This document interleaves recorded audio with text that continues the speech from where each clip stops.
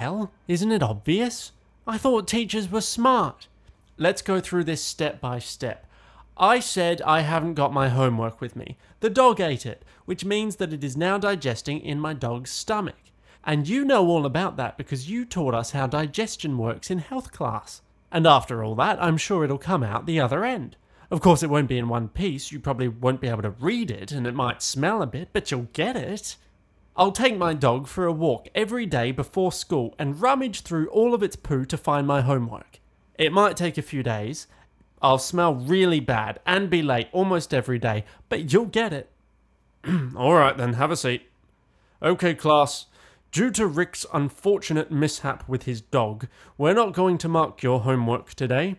It also means that I'm assigning everyone except Rick with extra homework. And I'll do it too. Your homework for tonight is to get a gas mask. Where is it then? By Christopher Stennett. Read by Thomas Medina from waitwhatsorry.com.